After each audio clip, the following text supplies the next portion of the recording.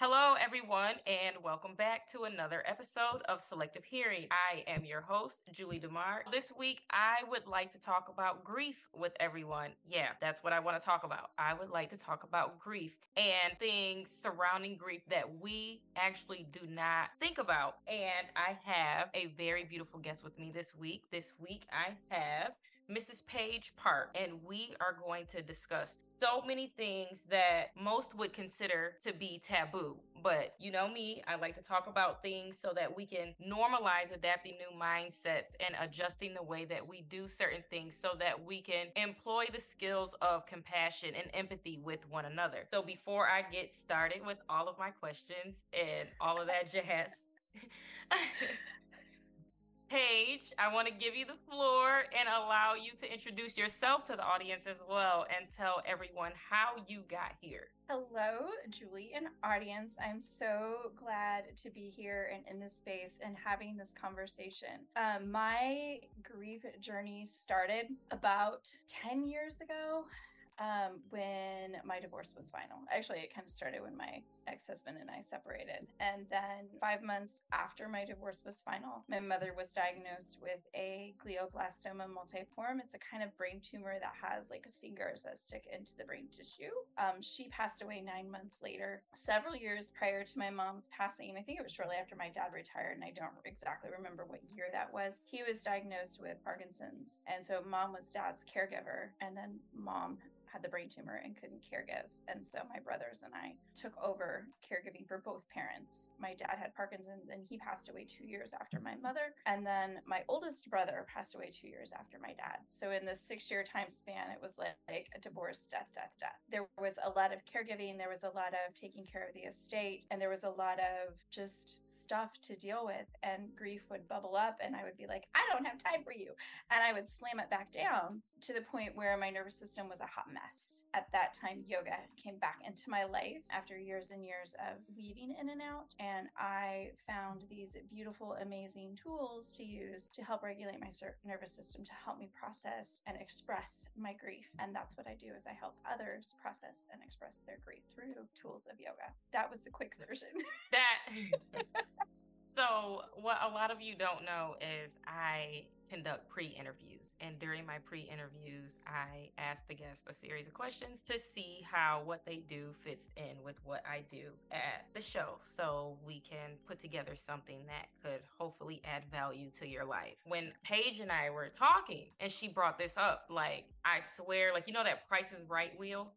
Like, so many things went off, like, brrr, just like that, because I was like, oh my gosh, like I didn't even think of it as, like, I've been through, grief. Losing people is unfortunately that part of life that really, really sucks. It does. I didn't think about the washing machine that all of us are in when we hit that season in life, and all the things that we say or don't say, or like all of the ways that we approach each other when we're here. So before we get into what it is that you do to help others, I kind of want to continue down this journey of when you were in this space and in the season of loss, how people handled you and how that made you feel and how you responded to that. There's these uncomfortable yet familiar things that all of us do when we are not only grieving, but when we are the person that is trying to, I guess, console the person dealing with grief, that we don't even realize are not really that comforting. No, they're not comforting at all. My mom was my best friend. Like, she and I were so close. And if I had a dime, penny, whatever, coin for every time I heard she's in a better place, like, but she's not here. Like, she's not here. She's not with me. She's not. That didn't console me at all. It was like, yeah, and I didn't say that to people. I just let them say the things that they wanted to say. But they're in a better place is not the most consoling statement. And so many people, oh, but they're at peace now, but she's not with me. Like, I can't come home from school or work or a date or whatever and go, oh my gosh, mom, you'll not believe. Like, I still talk to her, but not like face to face. And so she may not be suffering anymore, and she was suffering when she was here, and I know that. But also, like, she's not here. I can't talk to her. She's not present. with me in a physical form. And And just one of the things that I try and do if somebody tells me about, well, I'm so sorry, that sucks. Like, let's just call it what it is. It's a duck. Let's call it a duck. It's awful. It's horrible. I'm so sorry that you lost your person. That's the worst thing ever. How can I support you? What can I do for you? Those are better things to say. But ask what they get, what they need. What do you need? Do you need to talk? Do you need me to leave you alone? Do you want me to come pull you out of your house and take you places? Like, what do you need? Or do you just need me to come and cook dinner with you and sit with you and hold you and love on you, like Pooh did with Eeyore? I love right. that example. And I've seen that meme so many times since I started talking about grief more. Like Eeyore's, Mr. Depression, and he's upset. And what do? They don't tell him it's going to be okay. They just love on him. We have gotten to this practice, and I don't know where it started. It's just handed down poorly from generation to generation in every single family of when somebody loses somebody, trying to respond. Not like, oh my gosh, like they're in a better place, or even people that lose their spouses. Well, you're still young enough to find someone else. Or like, what did you just say? Like, no, you didn't say that. And I know the intent behind it is not bad. And No. like, you mean well, but if you really stop, like, I'm like, write down a list. Like, yeah, listen to this, everyone. Write down a list of everything that you've ever said to someone who is experiencing loss or who experienced loss. Say it out loud to yourself, and then afterwards ask yourself, was that really nice? Was that really helpful? But like, we've been kind of, like I said, conditioned to just spout out all these different things to people, and then the person who's receiving it, we've been conditioned to like just let people say it and not like correct them, because the intentions behind it, like I said, are good.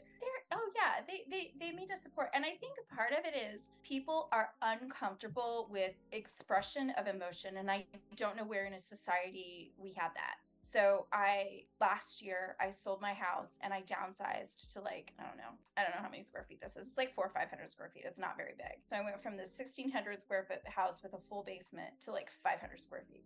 This place is tiny. And to do that, I had to sell so many things. I got rid of like a bunch of stuff that was my mom's. And there was that attachment. Now, I kept things too. Like, I very intentionally, everything that came with me was very intentional in the coming with me. But there was this huge process of like letting go and not feeling like I had to be just like the carrier of the things that mom and dad left behind. And it became this huge purging process. And like, I sold some stuff that was this cabinet that was my mom's, and I cried when I sold it because I was like letting all of this go. And I came to closing, and my realtor, it was hilarious. I was super emotional. I torn down, I had a yoga studio in my basement. I torn down my yoga studio that day, and all of these other things. And I'm tired from moving because I'd spent the last 3 days like moving everything and taking what didn't sell to charity, because I wasn't renting a storage unit. I wasn't going to do that. I was getting rid of it. And I came to closing, and I told my realtor, I was like, I'm a wreck. Just don't mess with me today. I'm a mess. And he kept going, are you sure you're okay? Are you sure you want to close? Are you sure you want to? I'm like, just let me be with my feelings. And at one point in this process, he goes, oh, wait a minute. We just don't allow people to feel, do we? He's like, he recognized himself that it was super uncomfortable for me to be going through this while he was sitting there just watching me. And that's how I think we are with grief. Like, there's so much feeling and there's so much emotion that we're just uncomfortable with the expression of that. Yeah. And yeah, on both ends, like the receiving end and the, because it's like, if you really put yourself in that situation, when you're standing in front of someone and you allow yourself to process what you're feeling and what the other person is feeling, yeah, that can be like a pretty like muddy place to be in. But what people should understand is it's okay to be in that place. It's okay to be in that place, and actually allowing yourself to experience what's happening in that place is what helps you build those skills of being more empathetic. Yeah. And we're able to teach the next generation. We can teach our kids so they can be better and do better. I kick my 2-year-old out every Monday when I have these recordings, and he literally just walked out of the house and said, Ma, have a good day.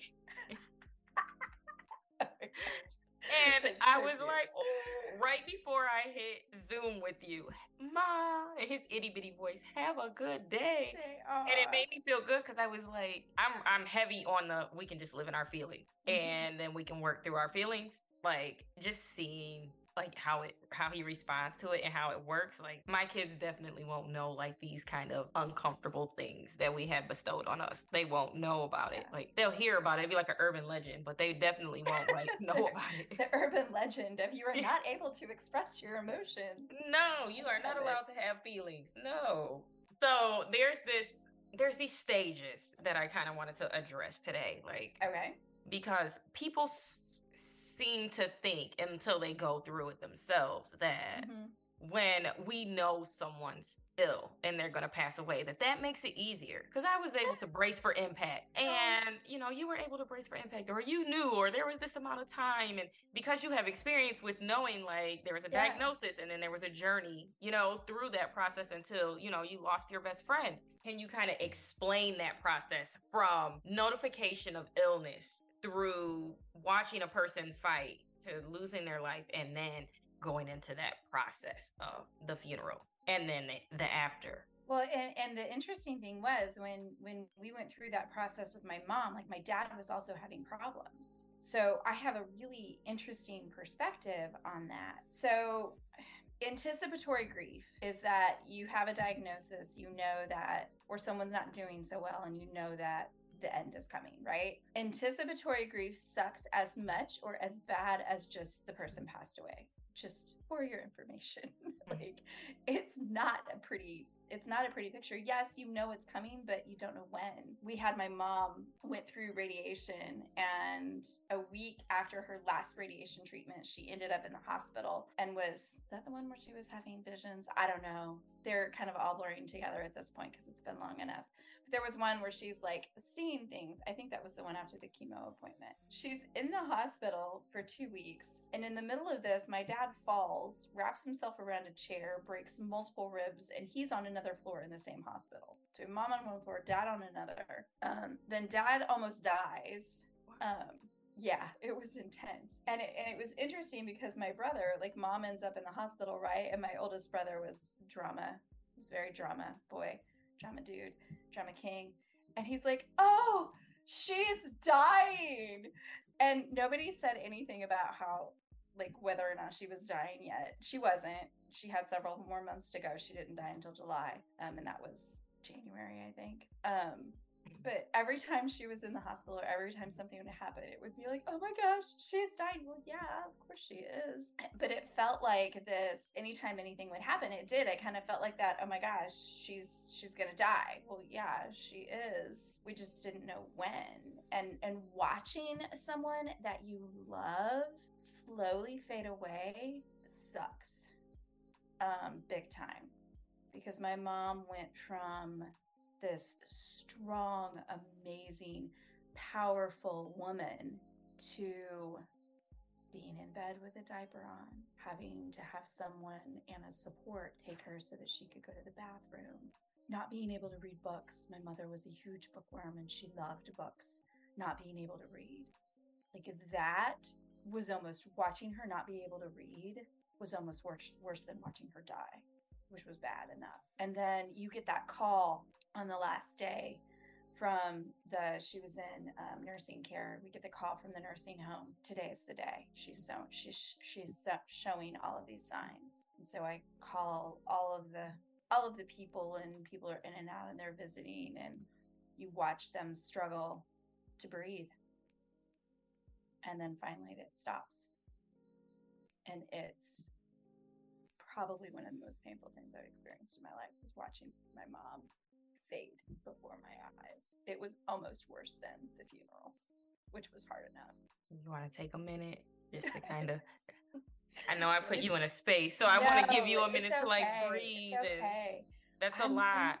It is, and it's intense, and I want people to know how intense it is, because like that diagnosis and that journey, it's a lot. It's not just the death, like it's everything that leads up to the death.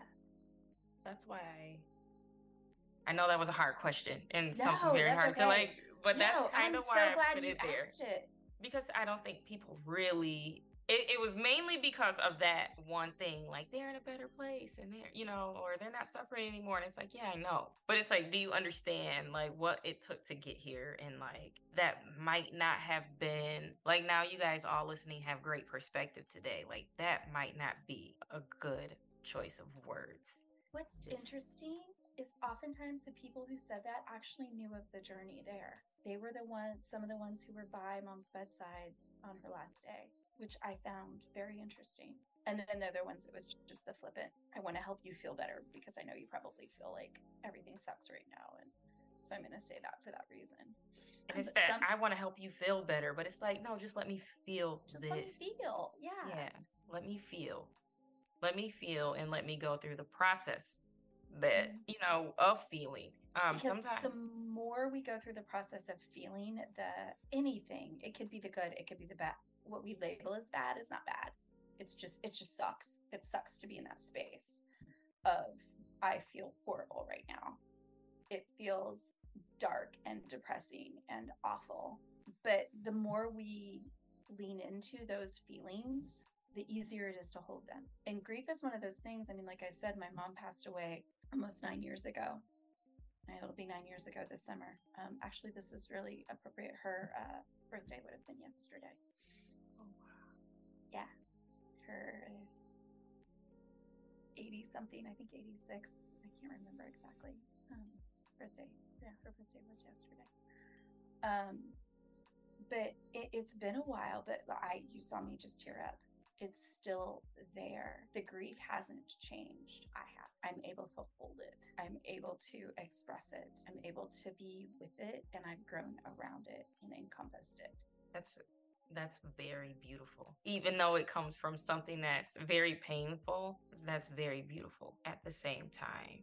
So after you lose your mom, then you have to go through this process of planning a funeral and having a funeral, and then all of the awkwardness that comes along with the funeral. So awful. Like that line. And then I'm at that age, my friends' parents are dying too. So not only am I, planning, oh gosh, the line. My brothers and I were very intentional. We hate funeral lines. They're awful. And so we very intentionally placed ourselves in different spots of the room so that there wouldn't be a line. We're very intentional because my brothers and I all hate that. We think it's ridiculous. When all of this happened, and I can't remember if it was between my mom and my dad's death or after my dad, shortly after my dad, like it was in that time period. I had several friends who lost parents as well. And I remember this one coworker, her dad passed away. And I wanted to go and pay my respects, but I was standing in this funeral line for like 45 minutes, freaking out because I had just gone through this with my parents. Thankfully, it was a different funeral home, but I had just gone through this with my parents. And I'm standing in the line and I'm twitching and I'm getting awkward and I'm getting uncomfortable. And, you don't know what other people's experiences are and what they've been through. Standing in that line was so traumatizing to me. I finally hopped it, hugged my friend and left. After waiting for like 45 minutes, I found like a little entry. And people were mad at me because I hopped the line and I didn't say hi, give my condolences to everybody. I didn't know anybody else. I just knew my friend. She was the only reason I was there. So, like, those lines create awkwardness also for people who may have experienced loss recently and are just going to pay their respects for one person. You know what I just thought of when you were saying that people got upset with you? I was thinking about all the emotions that everyone, like you just described something that I'm sure a lot of people feel standing in that line. Mm-hmm. Like once we're like in these very, very vulnerable states or these really uncomfortable situations, like unless you've like this isn't me coming for anybody, but it's just like unless you've been through some sort of like pattern changing programs where it's like, oh, I've been to coaching or oh, I've embraced this or I do a lot of reading or I, therapy, whatever the case may be, whatever works for you. The majority of us operate within where we've been conditioned. So that anger was probably just pure projection of all the anxiety and crap that they were feeling standing there too. And because they couldn't take a step back and just breathe and be like, oh, I probably feel just like that. You know, I feel Yeah. the same way, girl. High five. Like, get out of here. Like, I wish I could too. I stopped going to funerals, actually. After my grandmother passed away, and she passed away during COVID, so it wasn't even really a funeral. Like, the line, the COVID funerals were like that line on steroids. It's like that line at your favorite amusement park where you're just standing there and standing there and standing there because they only let so many people in a funeral home at a time because of all the restrictions. And then like it wasn't like a service, like you can come in and then go out. It was like drive-through services. Oh my gosh. It was terrible. It was That's terrible. horrible. And that line at my grandma's funeral was like, you go in, people are coming out, and then some people are lingering because like this was, again, like, we're not used to this. This isn't how it's supposed to go. I sat in my car. I literally, like, I couldn't take it no more. I went and I just sat in my car and I rolled the windows down and I just sat there until we went to the cemetery. I had to leave. I could not. The anxiety and the frustration and the feelings and the confusion and just everything that I was going through, I was like, this is very triggering, not good for me. I got to get out of here. And that's exactly what I did. And there were people like just walking past my car and not knowing what to say or saying the wrong things. And I was just like, there was a time where I remember like holding on to my steering wheel. Just like, that was like that grounding point for me. Yeah. I was just like, this has got to be over soon. This is way too much. Way too much. Again, like, had the ability to process like everyone else in there is going through something just as crazy as me. They're just not able to like communicate it with themselves, or maybe they are the way that I am, where I'm like, this is a problem, get out of here, you know, like retreat, regroup. Like that's something. And after that, I was like, I can't do funerals ever again. Like, I even told my husband, I was like, really, like, especially if we're old, like, you don't even got to do that for me. I always like do the toss me in a box joke. Like, just toss me in a box and like go. Like, don't even worry about it. Like, I'm like, I told my stepdaughter after all of this, I said, I want a party. I want you to throw the biggest party that you've ever thrown, and I want you to celebrate life and living, because I'm not here to do that with you. I don't want a funeral. I've learned recently, within the last year, they have a thing where you can make your body into dirt. Like, they have a way of like decomposing your body in a way that you become dirt and then plant you with a tree. I'm like, I want that. I want to be dirt. Plant me in a garden. Plant me with a tree. I don't care, like whatever it is, and then throw a big giant huge celebration party. No funerals. If you want to cry, cry. If you want to laugh. Like, however you're feeling, feel. If you want to be angry, be angry. But yeah, throw a party. I don't want a funeral. He can toss me in the back if it's legal. Like, just good, because like I want you. That's another thing that I came to terms with too. I was like, that person is not there. Like, you always hear like the funerals are for the living. The funerals are for the living, and like I'm like, well, I like to remember people. Like, whatever my last memory was of you, whatever we were doing last, whatever our last phone conversation is, like, always like go back and read like my last text messages to my grandma because she couldn't text. So it was really like me texting her and then her trying to respond the best she could, which my grandma was like young, but it was just like she didn't like just pick up the phone and call. But I was like, Grandma, I wasn't trying to disturb you, but I'll just call you. So I like to remember like when I would call, how she answers the phone. Like, my grandma, she had this way of, okay, so she would be like, hey, Julie, like that. Like, every time, no matter when I called, that's how she would say it. So I like to like think about like, dang, I missed that. Or if I called her, like just that, hey, Julie, and just the things we would take about her favorite things. You would say something that she'd be like, you reckon so? And I'd be like, Grandma, yes, like, or those phrases and sayings. I've not my mom so much. I find myself saying my dad's sayings. Yeah. I will say them, but my dad would call me. I saved his last couple of voice messages for me, and he would call, hello, Dad. This is the dad calling for the page. Dad, you're cracking me up. This is the dad calling for the page. Okay, Dad. I love older people leaving messages. Like, hey, right? This is your mom. Like, I know. I can tell. Yeah. But he would do that, like, even in person, too. He would be like, it's the page.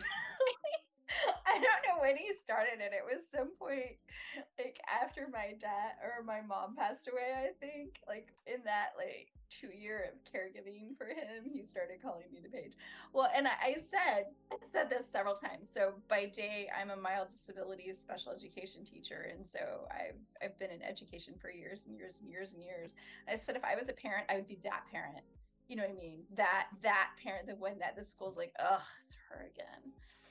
So when my mom and dad were like in and out of rehab, and the hospital not so much, like rehabilitation facilities, like multiple rehabilitations, like I was that person because I know enough about the services that they were offering because I've worked with speech, I've worked with occupational, I've worked with and I've worked with physical therapy. Like I've worked with therapists for years and years and years, and so I have an idea of what they're supposed to be doing. And I also had, like, my mom had traumatic brain injury basically because she had brain surgery and had like the stuff removed. And I had a student that had traumatic brain injury years ago. And so I'm equating all of this to some degree. And I was like, I was that person. I know there were some facilities that were like, oh my gosh, it's her again. Here she comes. Look, here she comes. Because I would go into those meetings and I would be like, all right, we need to do this and we need to do that and we need to do this and da-da-da-da. And they're like, oh, and I would call them out on the stuff. It's good to like have that family member though, like that knows. That way you know for a fact that your loved ones are getting the best care because you know what it looks like if it's not, and you can correct that. Yeah. Well, it was frustrating sometimes because no matter what, there was one particular facility, no matter what I said and no matter what I did, they wouldn't do what I was asking, and it just infuriated me. Well, we don't do it that way. She's got a break. I wanted them to schedule my mom's therapies and give her a schedule because of the brain injury. She had a hard time keeping track of the time of day. And well, we don't do that. We just come get them whenever. Well, you have to have an idea on your schedule when you're going to get which person.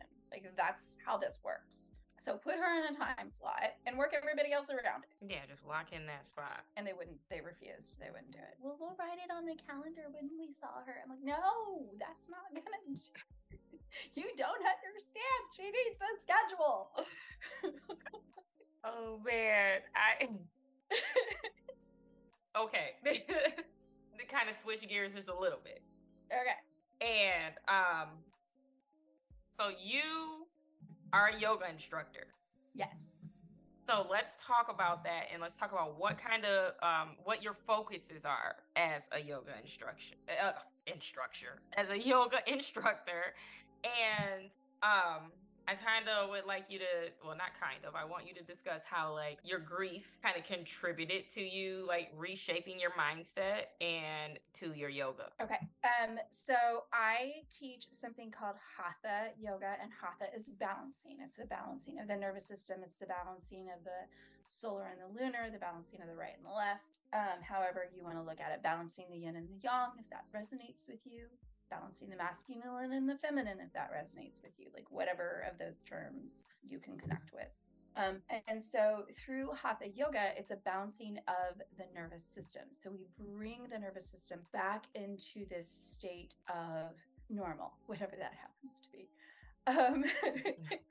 Not being dysregulated. So we bring it back into regulation. We bring it back into like where I can kind of give an example. So I started all of this in about a year, actually it's probably about a year and a half, 2 years after starting this. I was rear-ended on the way to school, and it was during finals, which is always a horrible time. And it was no, I rear-ended somebody. I didn't get rear-ended. I rear-ended somebody.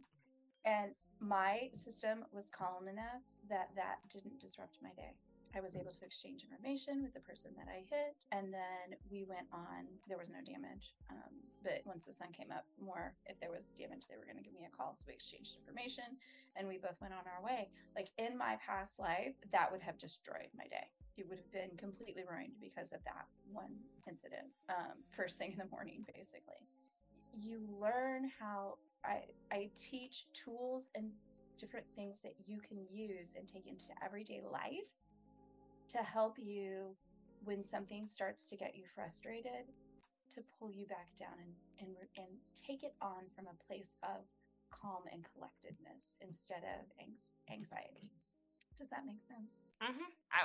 There were like 3 questions in there, and Yeah, I I answered should that have. one, and I don't remember the other 2. You did. Okay, so you explained what type of yoga practices that you teach, and then I asked, how did your grief kind of How did contribute my to grief you? contribute to me doing that? Okay. I think I indicated a couple of years after my dad passed away, the school corporation that I worked for, I was a mess. I had high blood pressure. I was struggling to regulate. I was constantly in a state of fight or flight, basically. And it was all of the time because my phone had been on 24/7. I had multiple calls in the middle of the night, especially regarding my dad. So 3 years I was on call 24/7, and I was in this state of I'm still on call. In fact, I remember the time where I shut my phone off at night to go to sleep, and it was that relief that, oh wow, I don't have to be on anymore. So my school corporation offered, I'd been talking to a friend of mine, and she's like, hey, you should try yoga again. And I was like, ooh, that's a really good idea. I should try yoga again. So my school corporation was offering yoga classes at a discount at this local studio. And I went and took a series, and I was hooked. That was the start of this particular journey. It was the start of coming back to myself and finding my voice again, because I didn't realize I'd lost it in caring for my parents.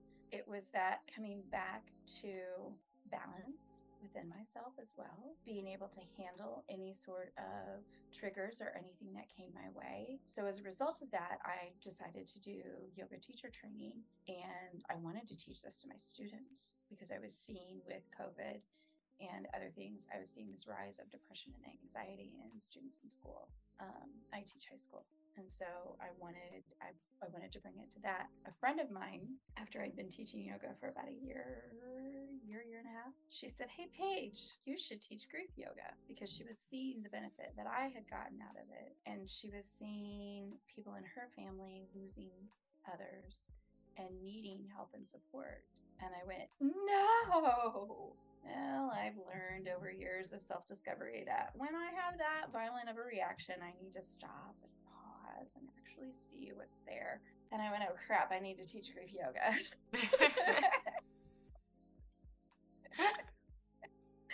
And it started about a little over a year ago. It started as a 6-week experiment. Let's see what happens. Let's do 6 weeks of a class and see what happens. I now offer 3 classes a week. I have a virtual class, and I have 2 classes in-person classes in the Indianapolis area. And it has grown exponentially from that space of, hey, let's just experiment and see what happened.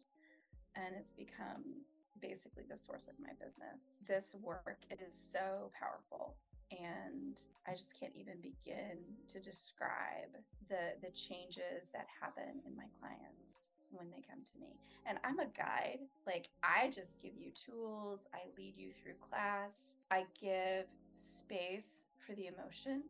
I had a client one day, she experienced a lot of grief in her life, but on her way to class, saw a dog get hit by a car and came in just all rattled. And so we worked in that space. All right, let's find our breath. Let's ground in, and let's see what we can do with that emotion. Let's feel it and let it go.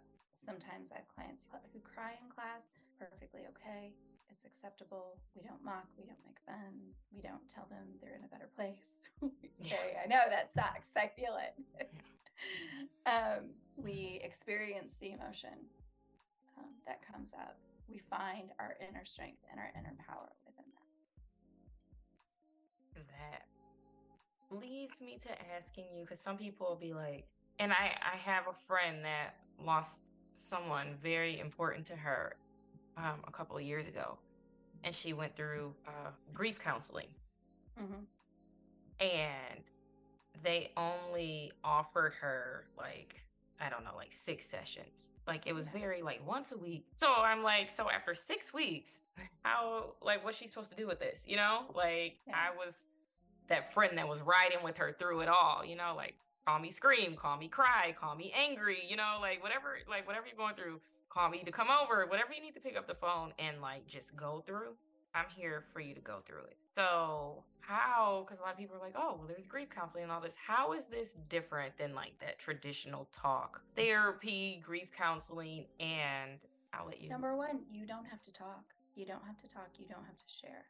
I had a client who she's been a pretty consistent client. And I do my classes in 6 week series because it's pretty intense work. And we do 6 weeks on and then a couple of weeks off, and then 6 weeks on and then a couple of weeks off. And you can come to a session. You can come to 6 weeks. You can come. I have a client who's been with me for a year.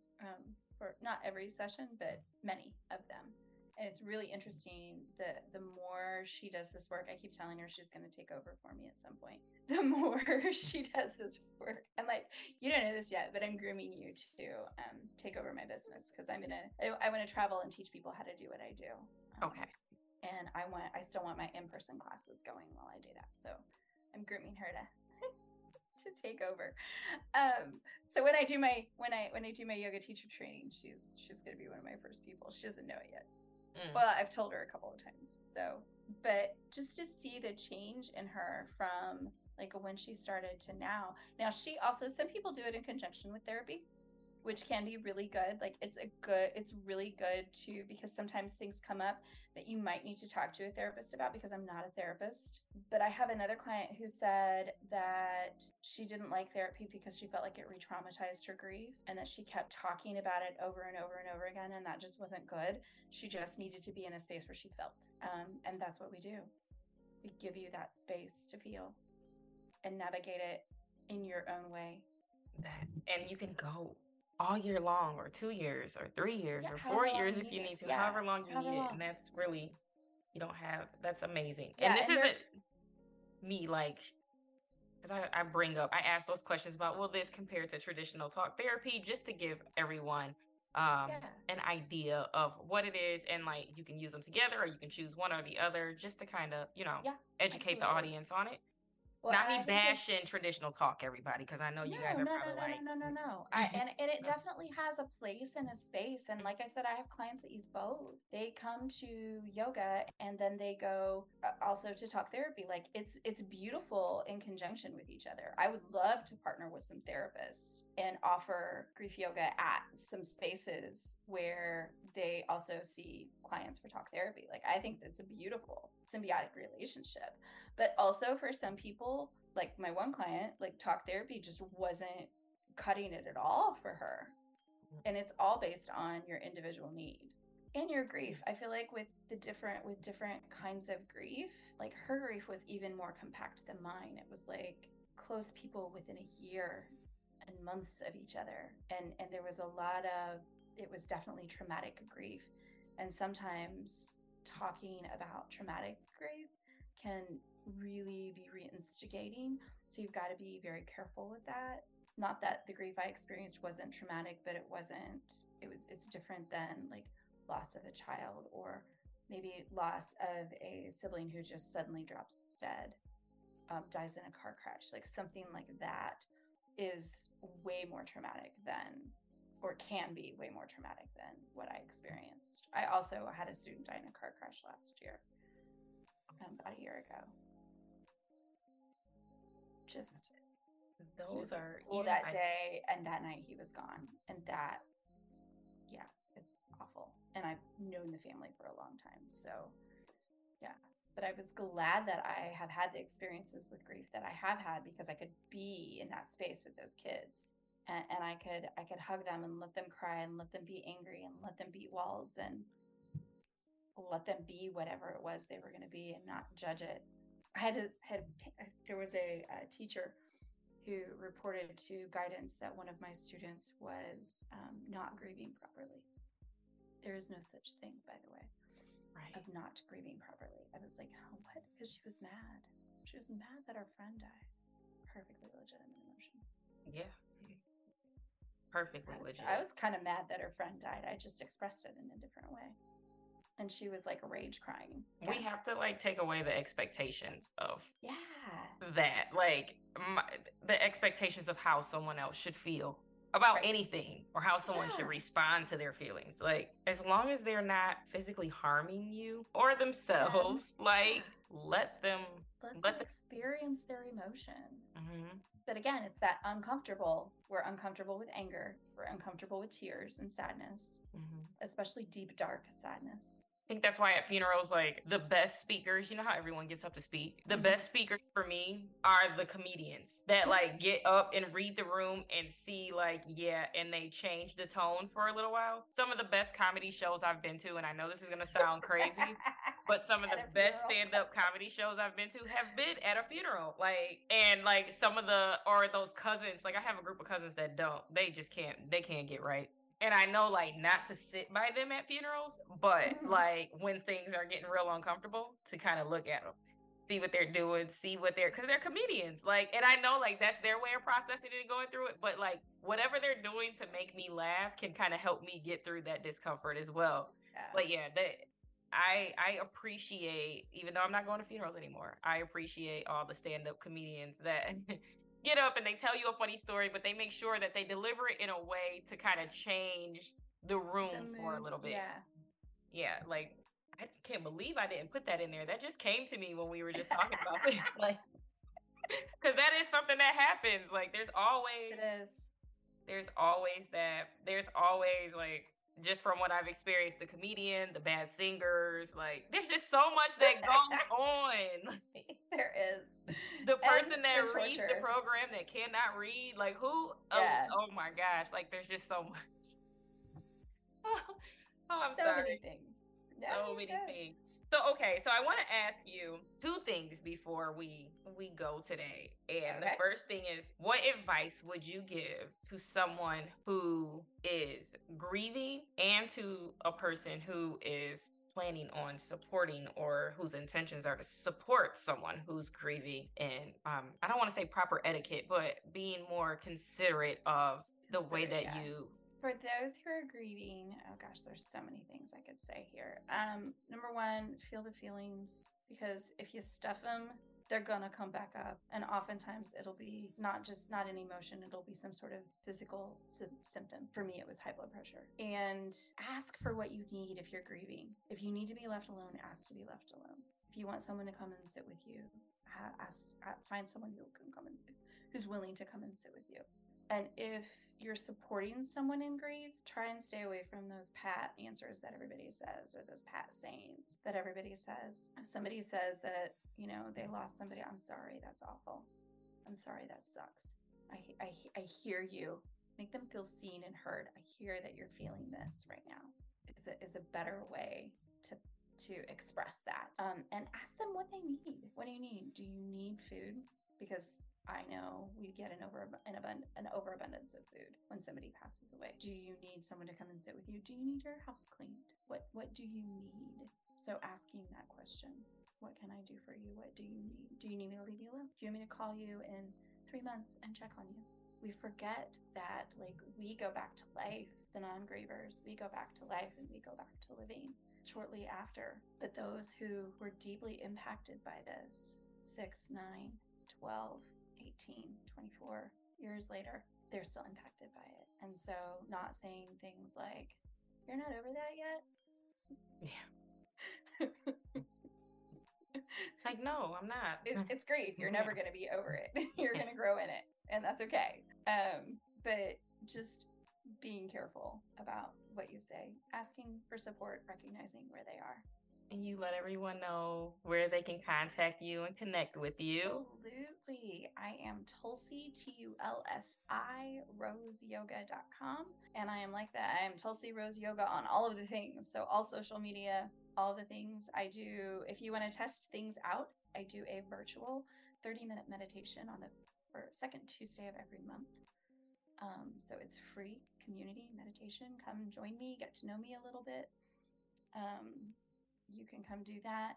Between my series, and I haven't done the next date yet, it'll be sometime at the end of April.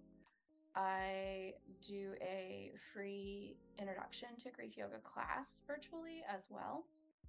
And then I have virtual yoga on Mondays. I have in-person classes in the Indianapolis area on Wednesdays and Thursdays. Okay, everyone. And that information will also be in the episode summary, because I know people have been emailing me. So let me just remind you. In the details regarding this episode, where there's an entire summary about what we will be discussing, There's also a connect with the guest, and underneath the connect with the guest, you will find all the information that Paige just told you. And on my website, all you got to do is click on the description tab. They're in the podcast area of my website, and you will be able to find that information there as well as my social media. So before I close today, of course, I'm going to ask my favorite question that I ask every guest. And that question is, what does selective hearing mean to you? Selective hearing means hearing the things that I need to hear and tuning out the noise and the distractions. So you guys heard that, and I hope that you enjoyed this conversation just as much as I did. And I will be back next week with another very special guest. So until next week, this is Selective Hearing.